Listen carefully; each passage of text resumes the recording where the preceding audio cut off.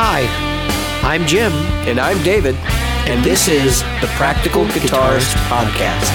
The podcast for people who eat, sleep, and breathe guitar.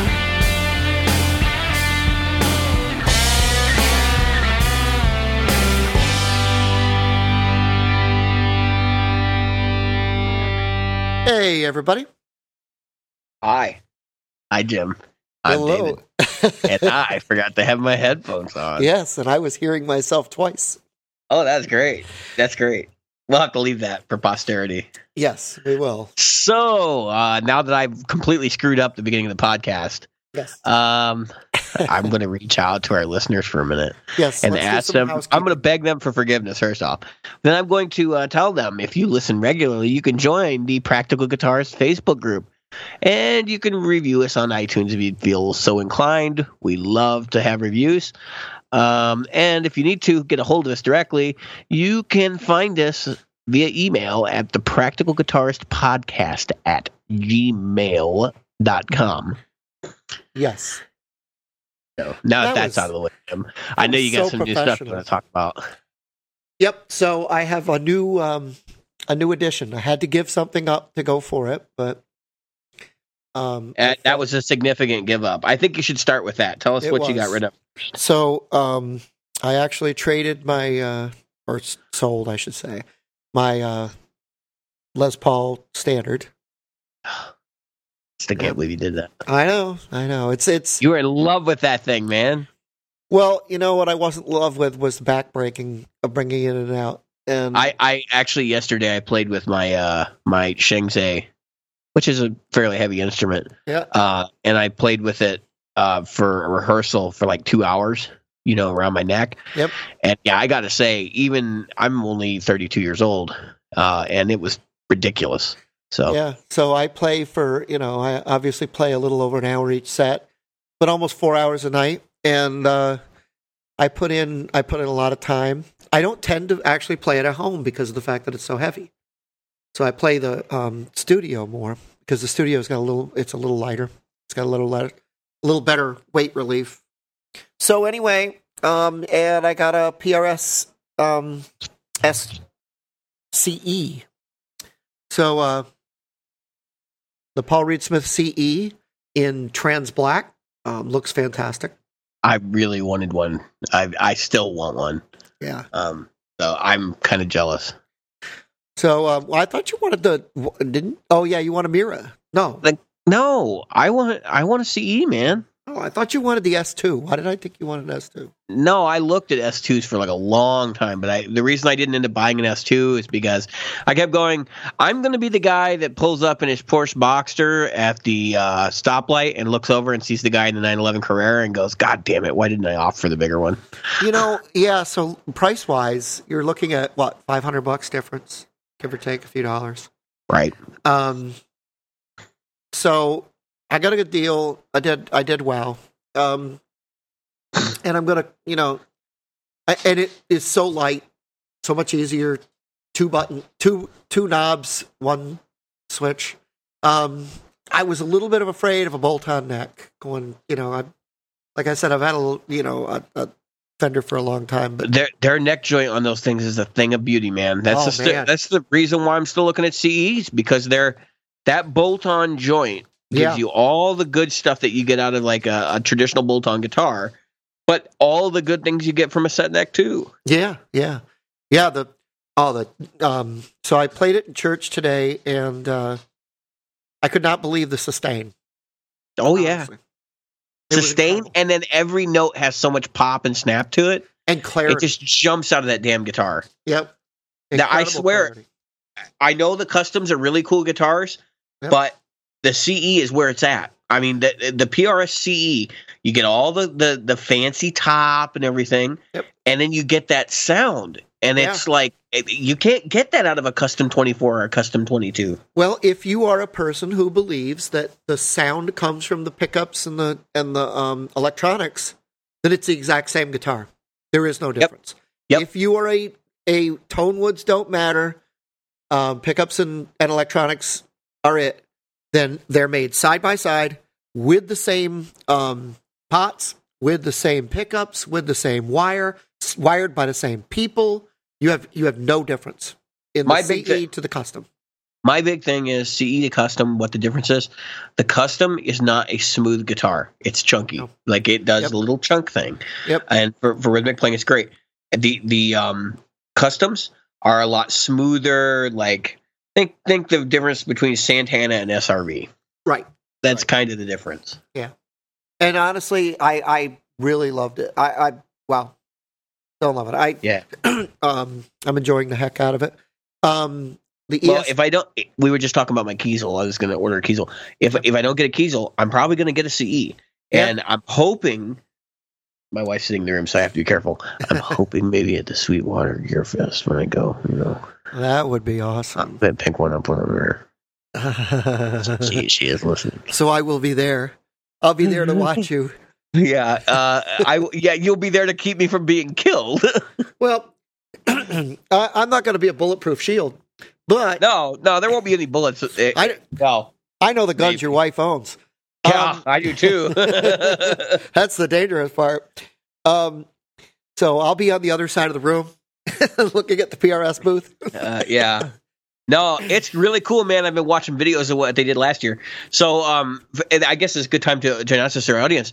Yep. If you are going to be in the Fort Wayne area, on June 22nd and 23rd, I will be there at GearFest at the Sweetwater facility. I'm really excited. It's our first industry event we'll be attending. And I think it's a very good opportunity to meet people. If you guys are listeners of the show and you're going to be there, feel free to reach out to me. Maybe we'll hook up, get lunch or something. But yeah, so both days I'll be there. I've heard that some other podcast personalities will be attending. I will let them do their own announcements on that. But yeah. Yeah, so hopefully we'll be able to hang out with them as well. Oh, I'm sure we will. Yep. So it's, I'm looking forward to jamming with some of them. So yeah. So I'm close enough to drive. I'll be bringing guitars, and I've got an Airbnb with a basement and stuff, so we can all kind of hang out and play and whatever. Yeah, so I'll be with my. I have a friend who lives in Fort Wayne, and so I'll be there as well. Shout out to them. Yep. Shout out to my friend. Thank you for letting Jim shack up there. Yeah, always nice people. But be that as it may, I always stayed in what they have. They have like a mother-in-law suite, or it was actually a father-in-law suite in reality. But nice place, nice folks, great folks, and of course, if we do any jamming, we'll be with you guys. Yeah, no. Well, and I'm planning on being there. If anybody's coming in earlier or later, I'm going to be there Friday to Sunday.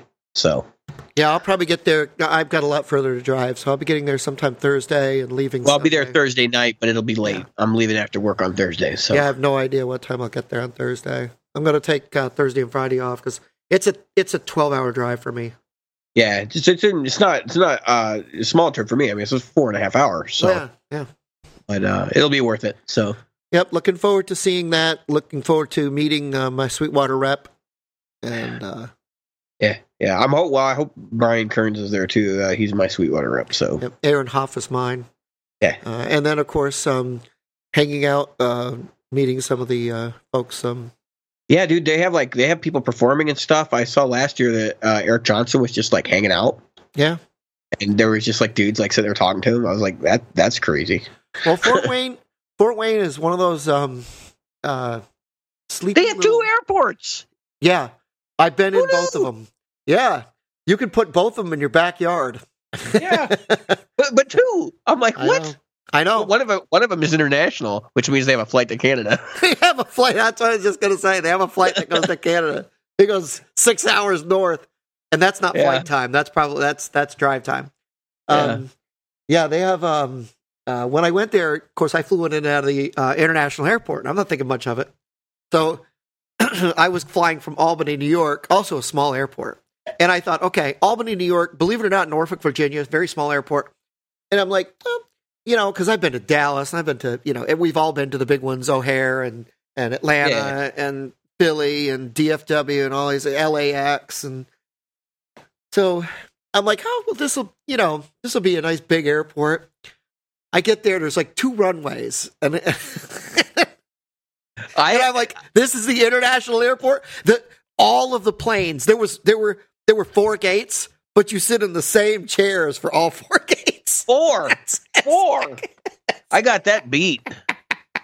So Jim, if you ever have the luxurious opportunity to fly into Rockford International Airport. Rockford, Illinois, yeah. Yeah, that was hysterical. It used to be a UPS hub. Yeah. And there are literally 2 gates. Yep. They are an international airport because they have 1 flight to Mexico. Yep. They really only run flights to Las Vegas and Florida. It was the quickest run. I got to say this, though. So I'm used to being in an airport 2 hours early. And I got there. The airport opens up. I was the first guy through. The taxi cab driver that brings me there goes, "Are you sure you want to go there this early?" "Yeah, I got a flight at 8. He goes, "You sure you want to be there this early?" I get there. Wait a minute. And I am the only person that isn't working at the airport, in the airport. What is this, a 60-cycle hum podcast? No. We are talking about travel and geography and... So PRSCE. Yeah, great. The guitar is great. I'm going to do a video on that one and the LTD C1000. Aaron got a hold of me and said, "Yeah, we got some EC1000s in amber. Are you still interested?" So, I'm thinking about maybe putting the other guitar on the shopping block. You're getting right out of Gibson's ballpark right now. It's not that I don't love them. Take my word for it. I'll probably wind up with a Les Paul again in a couple more years, but right now it's the heaviness. And I mean, I should bring my EC1000. Well, you've played them. If you see a 2018, the way the cut is and the heel and the fret access, it's just a completely different guitar. If you played an EC1000 that was pretty much a Les Paul knockoff, you're going to say, no. But believe it or not, the higher end ones don't have the cutaway. I thought that was weird. The higher end ones still have the very jagged edges of a Les Paul on the back. I thought that was interesting. Interesting. So no belly cut. Yeah, the LTD, not the LTD. I'm sorry, the ESP, and they have an EC1000 type guitar, ESP, and the higher end. So I was shocked that EC1000, which is the LTD version, has a nicer cut and the belly cut for those of us who have a little bit of a belly, or a lot. In my case. Yeah. So I may fly with one of my guitars. I don't know. Well, we'll see. I'm looking forward to jamming with people. So I'm going to have extra instruments.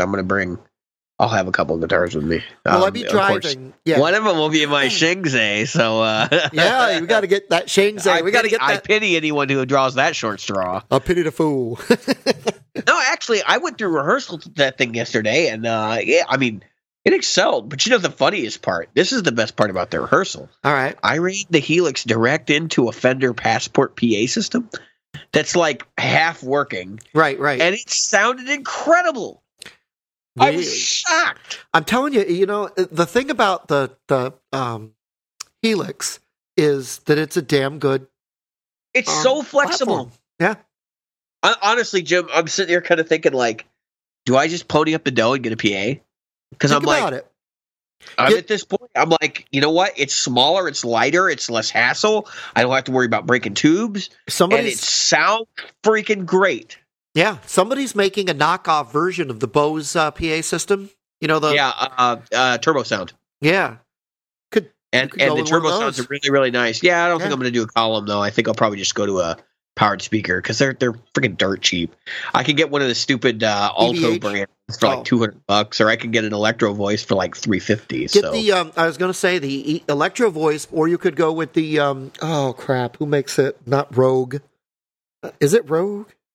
I know who you're talking about. Starts with an R. We use them. Yeah. And actually, their little monitors are great. We have an AVH as far as the EV. Sorry, not EVH. Electro Voice. Yeah, the Electro Voice for the PA. We have an Electro Voice. Everything's just powered PA. We have a nice little... that's kind of what I'm thinking too. Like my partner in crime in this project, he's he's talking about doing a PA upgrade because it's his Fender Passport we've been using for rehearsals. And if we do that, he asked me, he said, what kind of a system should I be getting? Because he's not really that gear savvy on this kind of stuff. I said, dude, just get a decent passive mixer and get yourself a pair of powered speakers. Yeah. That's all you need. Yeah. I mean, powered speakers have just made everything so easy. Oh, so much better. No more rack and, power amp and all that. Well, you don't have to worry about the fact that one power amp is your fault. Yeah. That's your single fault. If one of the speakers goes down, good God, you just turn the other one on. Right. It's like the problem. Just turn one up. You got mono. Yeah. I mean, honestly, we run 4. Try to count the band members. We run 4 active monitors, 2 active mains, and an active sub, and everything goes into it. We put the Hughes and Kettner tube meisters, DI'd out of their red box. The output, right? Yep, right into the board. We don't even the guitar amps aren't even on stage. Well, I apparently have a gig coming up this weekend. I'm going to be playing a charity event. Nice. And I'm sitting there like, well, what do I even bring? I mean, at this point, I'm thinking I'm just going to throw the Helix on the floor, but I got to find out if they got a PA. If they don't have a PA, then I'm going to bring a Mark V.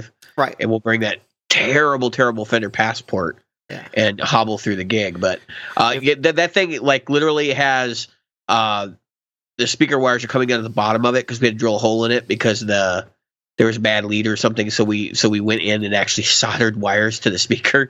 So it's a whole thing. Like, it's a mess. Well, I know it's a charity event. You're probably not getting paid, but if I was you, I would probably I would talk to the charity people and say, hey, maybe you could talk to the local music store and get somebody to loan, because they can loan rentals. I just go get one. Like, I go buy one, to be honest with you. I mean, we only need it for vocals anyway. I could probably get by with a single speaker. Well, I don't think we're going to have a full band. It's just going to be me and the other guitar player and his vocals. So he just uses it for vocals, and then we just go with amps. Yeah, I'm just saying, sometimes these places, when it comes to churches, they'll let them borrow them.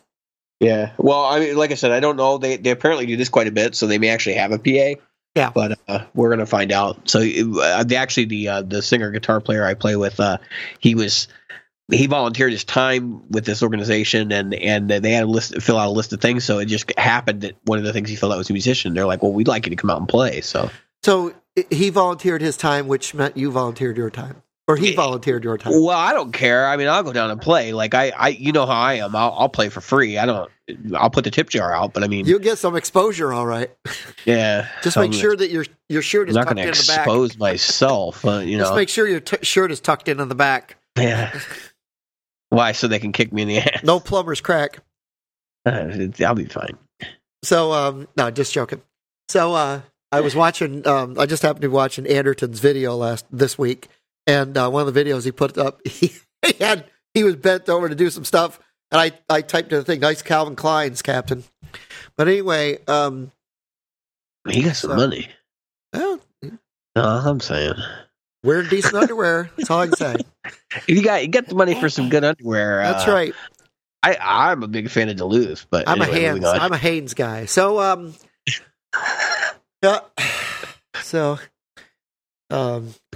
mine are tagless. Got a your way or her way? Yeah, they are. Good answer. They are my way.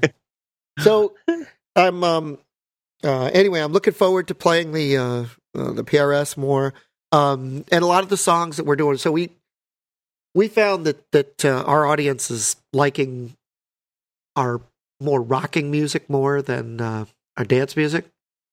So what we've done is we added a hair metal set, what we called our hair metal set, and people are loving it. So wait a minute. People aren't getting on the dance floor during this, though, right? Or are they? That's what surprises me. They'd rather dance to the hair metal stuff, like Round and Round. Oh, that's hysterical. Come on, Feel the Noise. And yeah. I'm not surprised by this. I mean, we used to pull out some hair metal tunes every once in a while. So, well, you got that, that beat to Come on, Feel the Noise.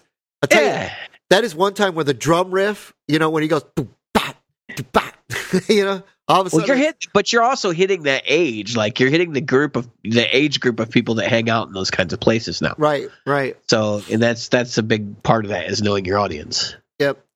Well, there's a lot of them. I mean, there's people your age that grew up with their parents listening to it. And of course, there's people my age who were listening to it in college.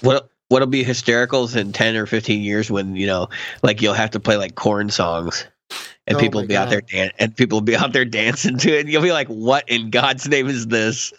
Like Limp Bizkit and Korn. I'm trying to picture people dancing to Korn, but okay. Some friggin' Stained and I could see Baby Stained. Some Rammstein, maybe. Rammstein. Could you just see like going into a place where they people are eating dinner and there's some guy going du hast bist. That would be awesome. I have to see that. Like, I'm glad I'm going to live through this. That's all I'm saying. Well, I'm already seeing people going out dancing to "I'm going to be a cowboy, baby." So Oh yeah. I mean, it's but that I kind of get. Like, I've seen a couple of the dance hall bands around here doing some of the later. What was that? The one where he did the mashup of Warren Zevon and yeah, they were playing that thing when summer, that was all over the radio. People were playing that, and there was all people dancing. Sweet Home Alabama all summer long. I was like, what? I just like shaking my head. I'm like, seriously? It was a direct. He got away with that. It was a direct ripoff. And he played royalties out the yin yang for that. He did. But he mashed up 3 songs. Most people can pick out 2. The 2 that are easy. The Warren Zevon song. I haven't listened to it enough to be able to pick out the third one, to be honest with you. And obviously, Sweet Home Alabama. There was a Steve Miller song in there. Oh, yeah. So for our listeners who can pick out the Steve Miller song that's in that song. Send us an email or drop us a note in the group. Right. So it would be cool. And listeners, Dave is looking into something that we haven't done yet. So we could always cut this out if it doesn't, if it doesn't fly. Yeah. But you were looking at Teespring, right?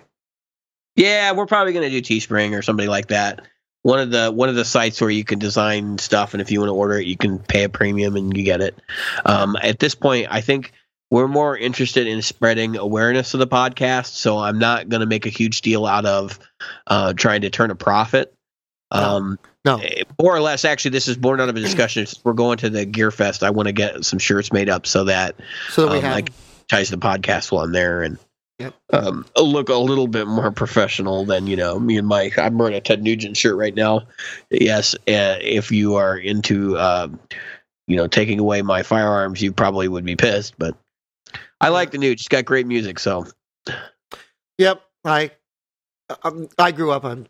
I'm less than thrilled with his politics at times, but and I think he's a little bit nuts. Well, a lot nuts. But he was always music.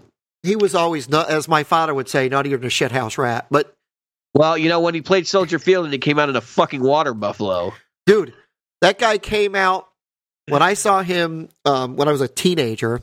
I was like, I want to say 14 years old. So this would have been 77, 78.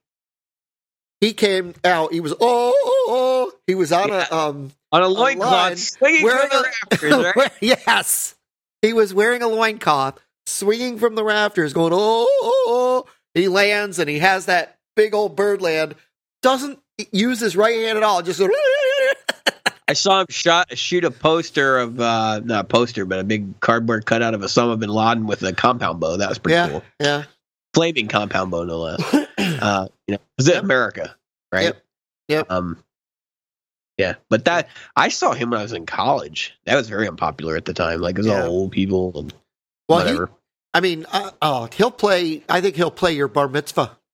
Yeah, he will. Like, he'll take money any way he can get it. Yep. And he uses his music to fund his wildlife preservation efforts and all that stuff. Yep. So. I mean, he had a reality show for a while. I didn't even know about it. That he was doing hunting. The stuff. other band that's known for doing that same thing is ZZ Top. Yeah. It's like I've seen venues where literally one weekend it's freaking the Nuge, and then the next weekend it's ZZ Top, and it happens over and over and over. Yep. Yep. So, I saw ZZ Top is going to be with. I was kind of excited. ZZ Top and John Fogerty. And they're not that's a hell of a bill, man. nowhere near me. Those sons of bitches. Yeah, I remember that. You said that. So I got tickets just a little while before the podcast. I'm going to go see Buckethead. Oh, so I've already seen Buckethead, but I'm going to see him again. You've seen him before? Yeah, I saw him with Guns N' Roses when they did that tour back in like 2003, 2004. Oh, really? Wow. Yeah, before they reunited. And he left a strong impression on me. I didn't think a ton of him before I saw that show. But, I mean, literally, the guy, yes, we all know him as the shredder that can do, the Paul Gilbert style stuff. His name is actually Brian Philip Carroll. Right. We all know him for the intense virtuosity that he brings to the instrument. But, honestly, seeing him do the Slash stuff and basically the Guns N' Roses, catalog, the guy can play. I mean, he has feel and stuff too, which is pretty impressive. His music is probably so his solo music is probably not everybody's cup of tea because a lot of it's instrumental. It's very progressive. It's very experimental. But I mean, the guy's not just doing shred stuff. I mean, I would say probably half of the songs are ballads, and he's got a very diverse catalog. Something like 30 albums now. And I was looking on iTunes because I have an iTunes music subscription, and I'm trolling through there, and I'm like, oh, these got to be singles, right? And I click on one, and there's 2 songs on it, but they're like 18 and 20 minutes long. And I'm like, no, that's an album. That's incredible. Yeah, the guy's. Well, so my thing for I'm actually taking my kid. Part of the reason why I wanted to go, she was hanging around in the room with me, and she heard some of the music, and I was like, do you like this? And she's like, yeah. And I'm like, oh, well, he's coming to town, so I'm going to buy tickets. Because I'm like, if I can get her to get interested in music where people are actually performing, yep. And especially in his case, I mean, he does this whole visual art thing. And I would say Buckethead's a great musician, but I would say more so he's a great performance artist. Right. Because he has this whole character shtick that he never breaks the whole time. In fact, I've heard stories about him coming and auditioning for various artists to join their band or do an album with them or whatever. And he comes in costume. Or they pick him up from the airport in costume. And it's like, who does that? There used to be a site where they talked about the making of Chinese democracy. Right. Now he's on that record, but I heard a lot of his parts actually got overdubbed by who's the guy? The other guy that was in the same tour, Bumblefoot. Bumblefoot came in after him, and then actually redid a lot of his parts. But I guess there's still some Buckethead stuff on there. But anyway, I heard a story that they were having difficulty with him in the studio, so they built him a chicken coop in the studio. What? Yes.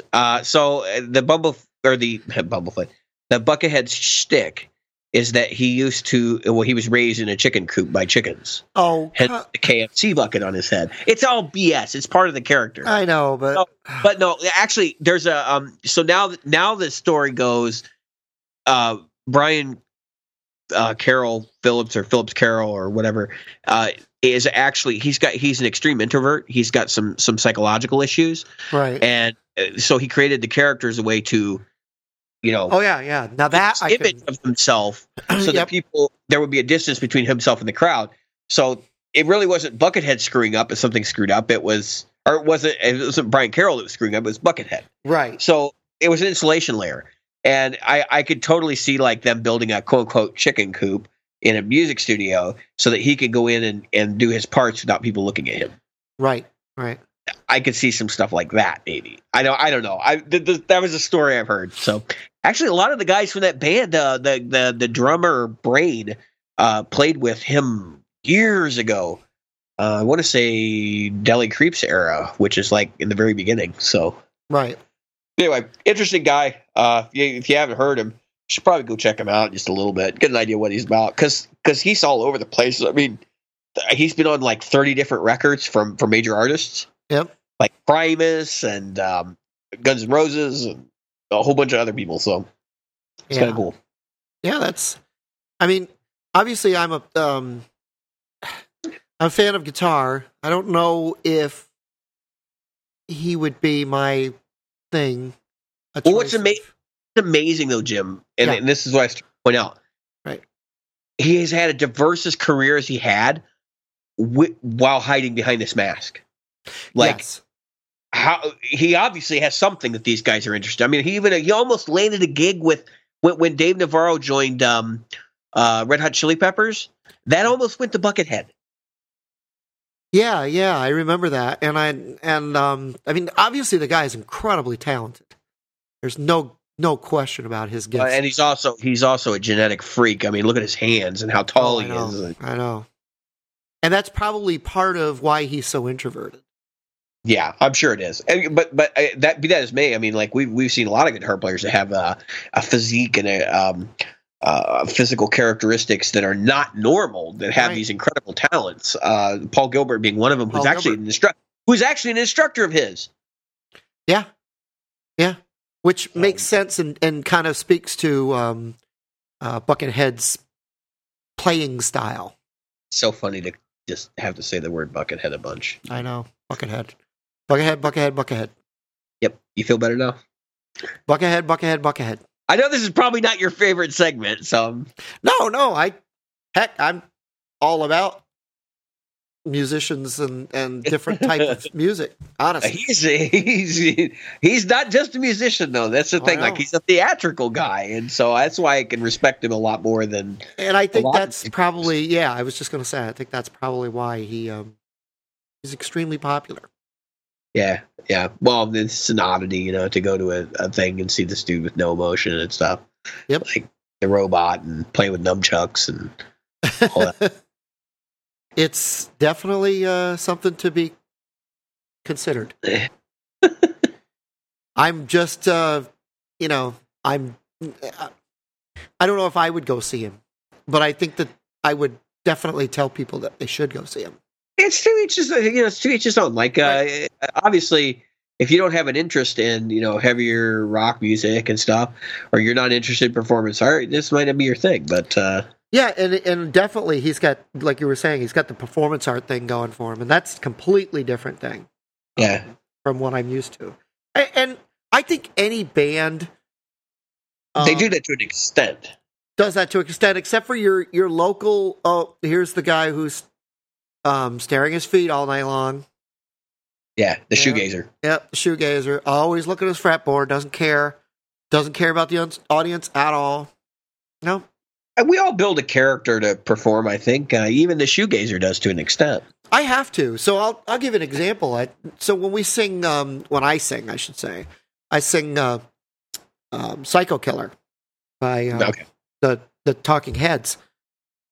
I'm not a psycho killer. I can't put myself in their shoes, so I create a thing in my head that, okay, what would a psycho killer sound like if they were singing a song about being a psycho killer?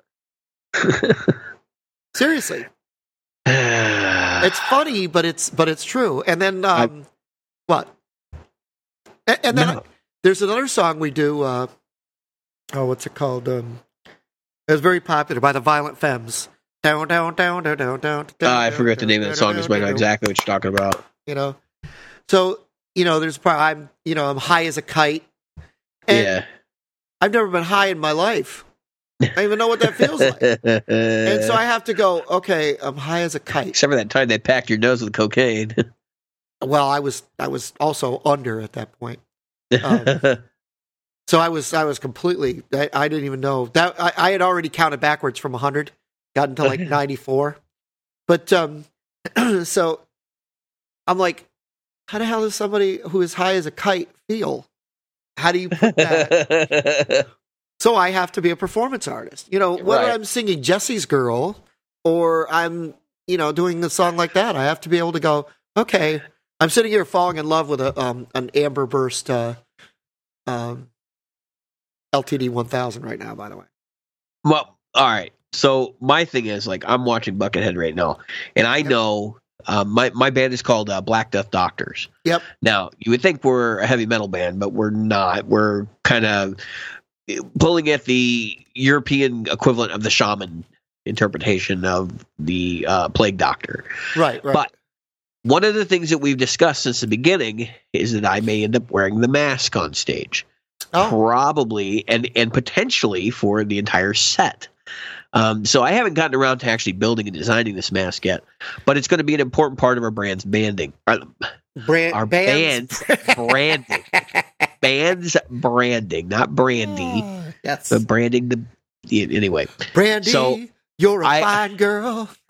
we have a whole bunch of ideas about how we're going to pull this off, but it's one of those things where it's like I can look at this guy for pointers because, wearing a mask on stage just in and of itself presents so many challenges in terms of how you're going to perform because you can't see the friggin' instrument.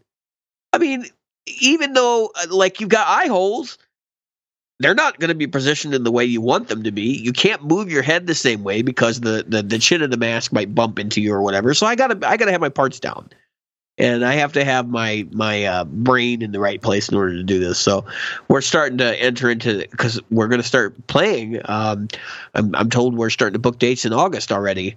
Like I'm going to have to make this a reality sooner rather than later. Well, you better get that mask going because that's not an overnight thing. That may take a month or two to get. It's going to be a long project. Well, we have a place nearby called the Science and Surplus store. Oh, good. And I can get a ton of the materials I need there. I just have to be real creative about it. Oh, you're going to have somebody make it for you? No, I'm going to make it myself, but I just got to figure it out how I'm going to do it.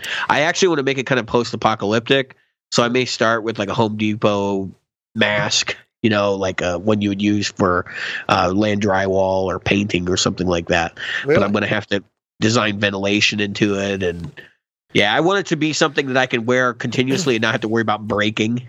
Well, I'll give you 2 pieces of advice from somebody who's done the KISS thing too many times. No gas mask. Don't wear a gas mask.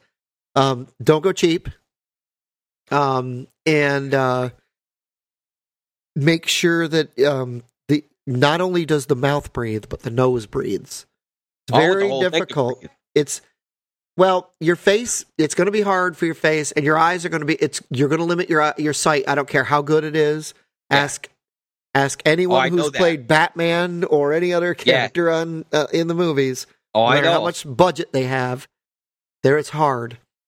So that comes to a point. Let's talk a little bit about guitar playing.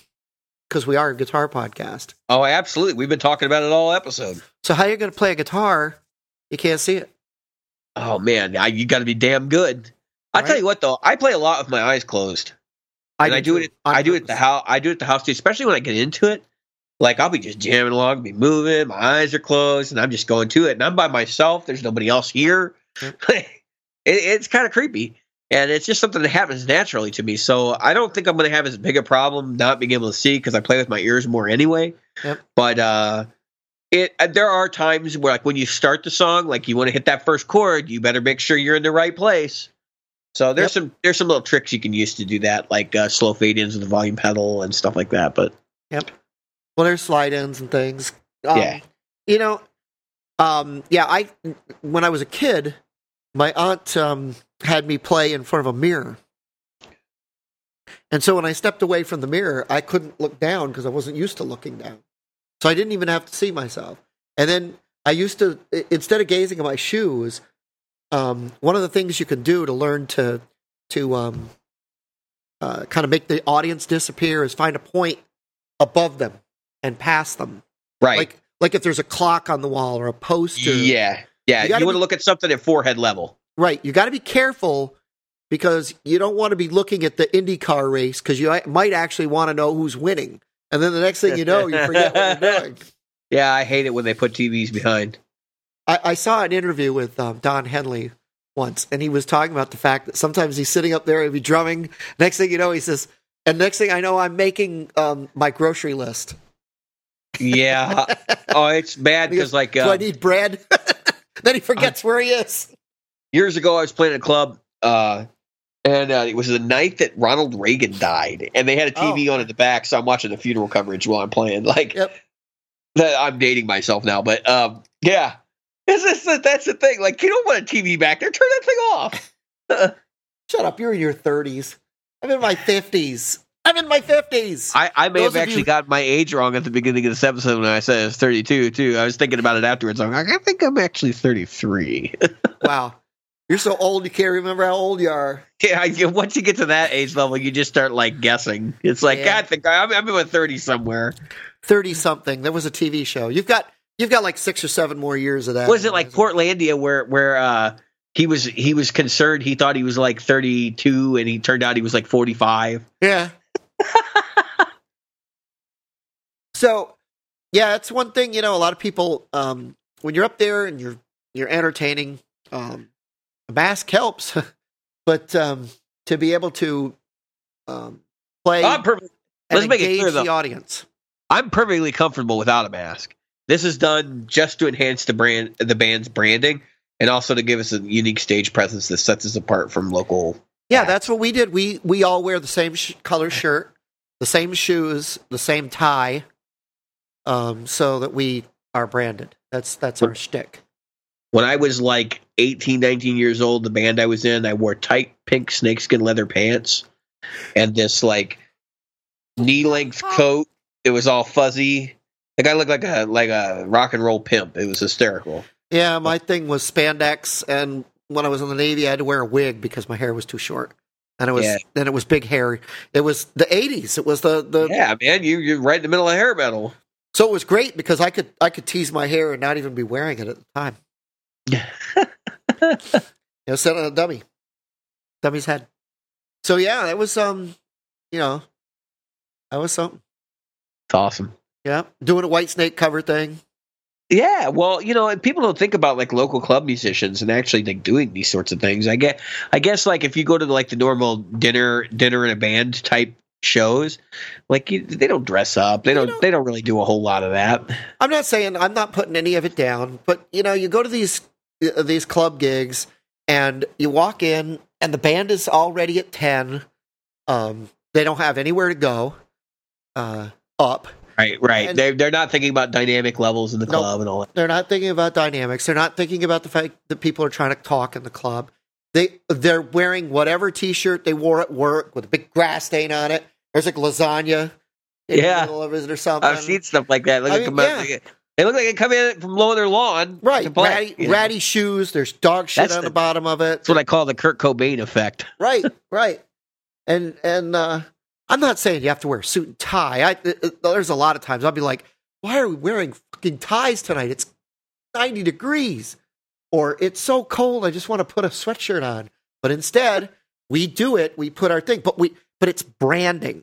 My thing is that if you're going to engage a group of people, you want to be branded. You want people to know you and the band you're in. I'm telling you right now, when I go to Gear Fest, I'm taking a whole bunch of Retrosonic stuff with me. Oh yeah, but you should though. Like that's part of what your role is. Yeah.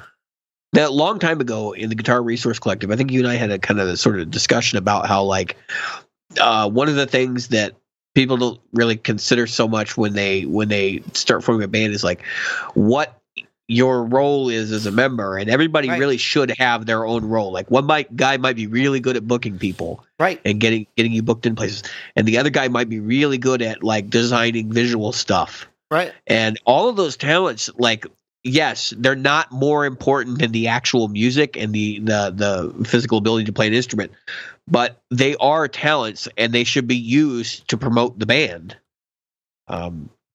So. I just kind of harkening back to that. I was thinking about that conversation. So, definitely. Something to think about. I mean, if you have a choice between two killer guitar players that have very similar styles, and one of the guys is an IT whiz who could build you a website, and the other guy's a plumber, I mean, I don't think you're going to be needing much toilets. No. So. Yeah, and there's for another night. I think it's something to discuss. Would be how. The individual band members should always be looking towards how can we help the band succeed. Right. Not how do I get myself out in front. Exactly. And the hardest thing to do is firing a band member. When is it the right time? Oh, I've done it before. It's not fun. It's not fun. It's not easy. I've been on both sides of it, and I'd like to be fired one time. I got fired. To be honest, I'd like to experience it one time. Oh, well, I got fired once from a band. I was a little older than you are now. I was probably 38, 39. I got fired from a band because I I had a prima donna attitude, but not really. So I'm gonna eat up a little time here. What happened was I was a singer, guitar player for this band. We had 2 other guitar players, so I didn't play as much. Anyway, they always wanted me to lug in all my gear, and I'm like, I could just go through a pedal board, like at the time, I think it might have been a Boss pedal board because the Helix weren't even out yet. I don't even think Line 6 had anything like that at the time. Anyway, so I go in, I said, I'm setting up my stuff, and we had 2 guys. Those are the hardest things. Band wives. So these 2 guys, they had band wives. My wife would help me set things up. She would not say anything to the rest of the band as far as other than, nice stuff. Do you need some help? Never said anything. Their wives were always, you need to sing this, you need to sing that, you need to sing this, you need to play that. I don't like it when people. You know what? You want to be in the fucking band? Get your ass up here and get behind the mic. Otherwise, shut up. And for years, I hated that song by Candlebox. Get behind or. Oh yeah, I know what you're talking about. I couldn't fucking stand it because every time I heard it, all I could think about was those 2 women that wanted to hear it over and over. I'm like, look, you know what? You were embarrassing all of us by getting drunk and So there was a time when women in the audience would be, how do I say this? They would show themselves to us, anyway, this happens. It really happens to bands. It still happens, and so this happened, and they were all mad at their husbands. How are you mad at your husband for something somebody did in the audience? Not like he had any control over it. He didn't ask her to do it, and he was kind of embarrassed that she did. Believe me, none of us wanted it. But the point is that was something that you smile and you say thank you and you move along. You don't. Yeah, you don't draw attention to it beyond the event itself. Exactly. I mean, I've had embarrassing shit like that happen, not necessarily of a sexual nature, but just dumb shit that you're just like, why are you doing this? Okay, great. We'll move on now. Right. And then you've always got the 2 drunk girls. It's like the 2 broke girls, the 2 drunk girls. They're like, oh my God, it's my favorite song. Can you play it again? No, I don't think the rest of the bar wants to hear it. Yeah. I don't think the rest of the bar wants to hear it. But the thing is that the when the wives come out and they do that stuff, it's difficult. You have to be a professional. And there are things, unfortunately, that do happen to bands when you're on the stage, and you have to know how to handle them well. You have to know how to handle them professionally, and you have to be able to handle them without causing you or the person undue embarrassment or harm. To be truthful, I mean, we've all had, if you're played in a band situation, you've had your disagreements with people. Yes. It just happens. It's natural. That's part of building a relationship, albeit either a relationship with your significant other or the unit that you work with. And in the case of band, you're working with those people. Right. And sometimes those disagreements can be far worse because you have no real reason to put up with these people. Right. My wife and I jokingly tell each other that we love each other by saying that I tolerate you for financial reasons. Yep. And it's just an inside joke, but the whole thing is like, that's a big reason to put up with somebody. I mean, whether you think about it or not, and you don't necessarily have to do that with your bandmates. No. And so it's a lot easier to stay angry with them. Right. So I don't know. My whole thing is like, I've heard stories. I was actually heard one the other day about a guy who was in his mid-40s who's playing with a bunch of 20-year-old guys. Yep. And he was a control freak. Like, I'm older than you, and I have more knowledge on this, so you can't do what you want at all. And like to the point where he was adjusting people's amplifiers and telling people when they were going to do vocal harmony and stuff. They worked out all these vocal harmonies, and the guy's like, no, we're not doing that anymore. And it really damaged both of the players that were playing with him. They were very upset because it was like, well, this guy's supposed to be knowledgeable on this stuff, and he really wasn't. and he was asserting himself. And that control freak attitude is a huge issue. I mean, albeit I've heard people say that they won't play with singers. They have to be a musician first. Like that's a big thing. In fact, one of my guitar teachers was saying that they went to Vegas in the 70s, and they had a 2-month hotel date at one of these hotels, and about 3 weeks in, they were like, when are we going to get paid? When are we going to get paid? And the singer was like, oh, they said they're going to pay us at the end of the month, or they're going to pay us next month, or another week. So he went to the hotel staff and he asked me, he said, when are we going to get paid? And the guy at the hotel said, what do you mean? We've been paying you every night. And it was going right into the singer's pocket, and he was stealing the money. Yep. So he vowed. He said, I'm never working with a singer again. Yep. They can be, prima donnas. I mean, the hardest part, especially if it's a friend or a family member, the hardest part is to remember that it's still a business and you're still there to do a job. Mm-hmm. As much as, unless you're playing your cousins or your own house or your friend's backyard, as soon as somebody says, here's this much money, that's the thing I always that kills me about a lot of bands. It's like, oh, these guys don't want to hear any good music, they won't hire us. Maybe you're not good, or maybe you are good, you're just not good for them. Like me, I wouldn't hire Buckethead. Okay, we wouldn't get hired in 95% of the places that are around here. Right, and that it's just not that style of music. So and that's a big part of it. Is do you have an audience? Right. I'm just saying, like, there are confrontational personalities that you can run into that really can mess things up. And it's not necessarily, I'm not poking at the singers specifically, but it tends to be the people that think that they're more important than the band. And I like to call it the David Lee Roth syndrome, where it's like, even though, okay. Oh, come on. Eddie Van Halen. Diamond Dave's different, though, because when he walked away from Van Halen went down the toilet. And I think most people would agree with that. Yes. So, but I'm just saying that kind of attitude is like, I am Van Halen. No, you're not. You're Diamond Dave. You didn't like Van Hagar? There are certain songs I like from the Van Hagar period. I think it would have been better if Eddie had let him play guitar. I think, Eddie should have let him play guitar more. There were only 2 albums that I could really listen to in that time frame: OU812 and For Unlawful Carnal Knowledge. That's where it ends for me. Oh, yeah. Maybe it's 5150 and OU812. Which one? 5150 was first? I think it was the first one with him. Or was it OU812? This fuck came later. Yeah. I don't know. I'd have to look it up. I mean, there's some good records with him. But there's also some really bad ones. Yeah. And that was just the shift from Van Halen being who they were in the beginning, which was like a hard rocking band, to being a pop band. Yep. They were good at both, but I just don't have any love for that kind of pop music. Well, that tipping point was definitely while Diamond Dave was still there. 1984. Which that album is my favorite. It's one of my favorites. Top Jimmy is probably my favorite Van Halen song.